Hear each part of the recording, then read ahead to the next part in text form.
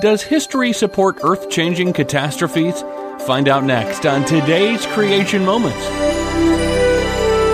And now, here's our Creation Moments host, Ian Taylor.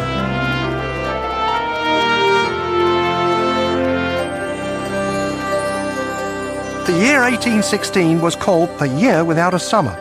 Weather records and newspaper clippings offer us a record of the unusual weather that struck all over the earth in 1816.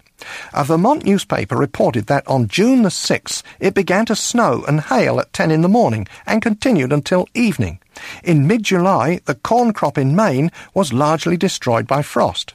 In late August, the remaining corn crop, as far south as Massachusetts, was frozen out along with other crops.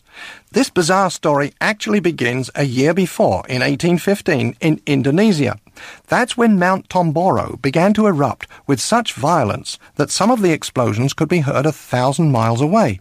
In the end, Tomboro had blown over 25 cubic miles of debris into the atmosphere.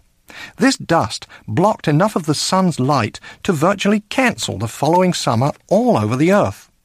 However, the lesson for us is that huge earth-changing catastrophes are a normal part of our planet's history. It might take normal processes 500 years to create a layer of sediment 6 inches thick. However, a flood, a volcanic eruption, or a hurricane can create the same layer in only a few hours. We know from experience that things just don't continue for thousands of years without some catastrophe taking place. For a free copy of our Creation Resource Catalog, visit our website at creationmoments.com or call us toll-free at 1-800-42-BIBLE. And be sure to join us next time for another Creation Moment, proclaiming evidence of God's truth.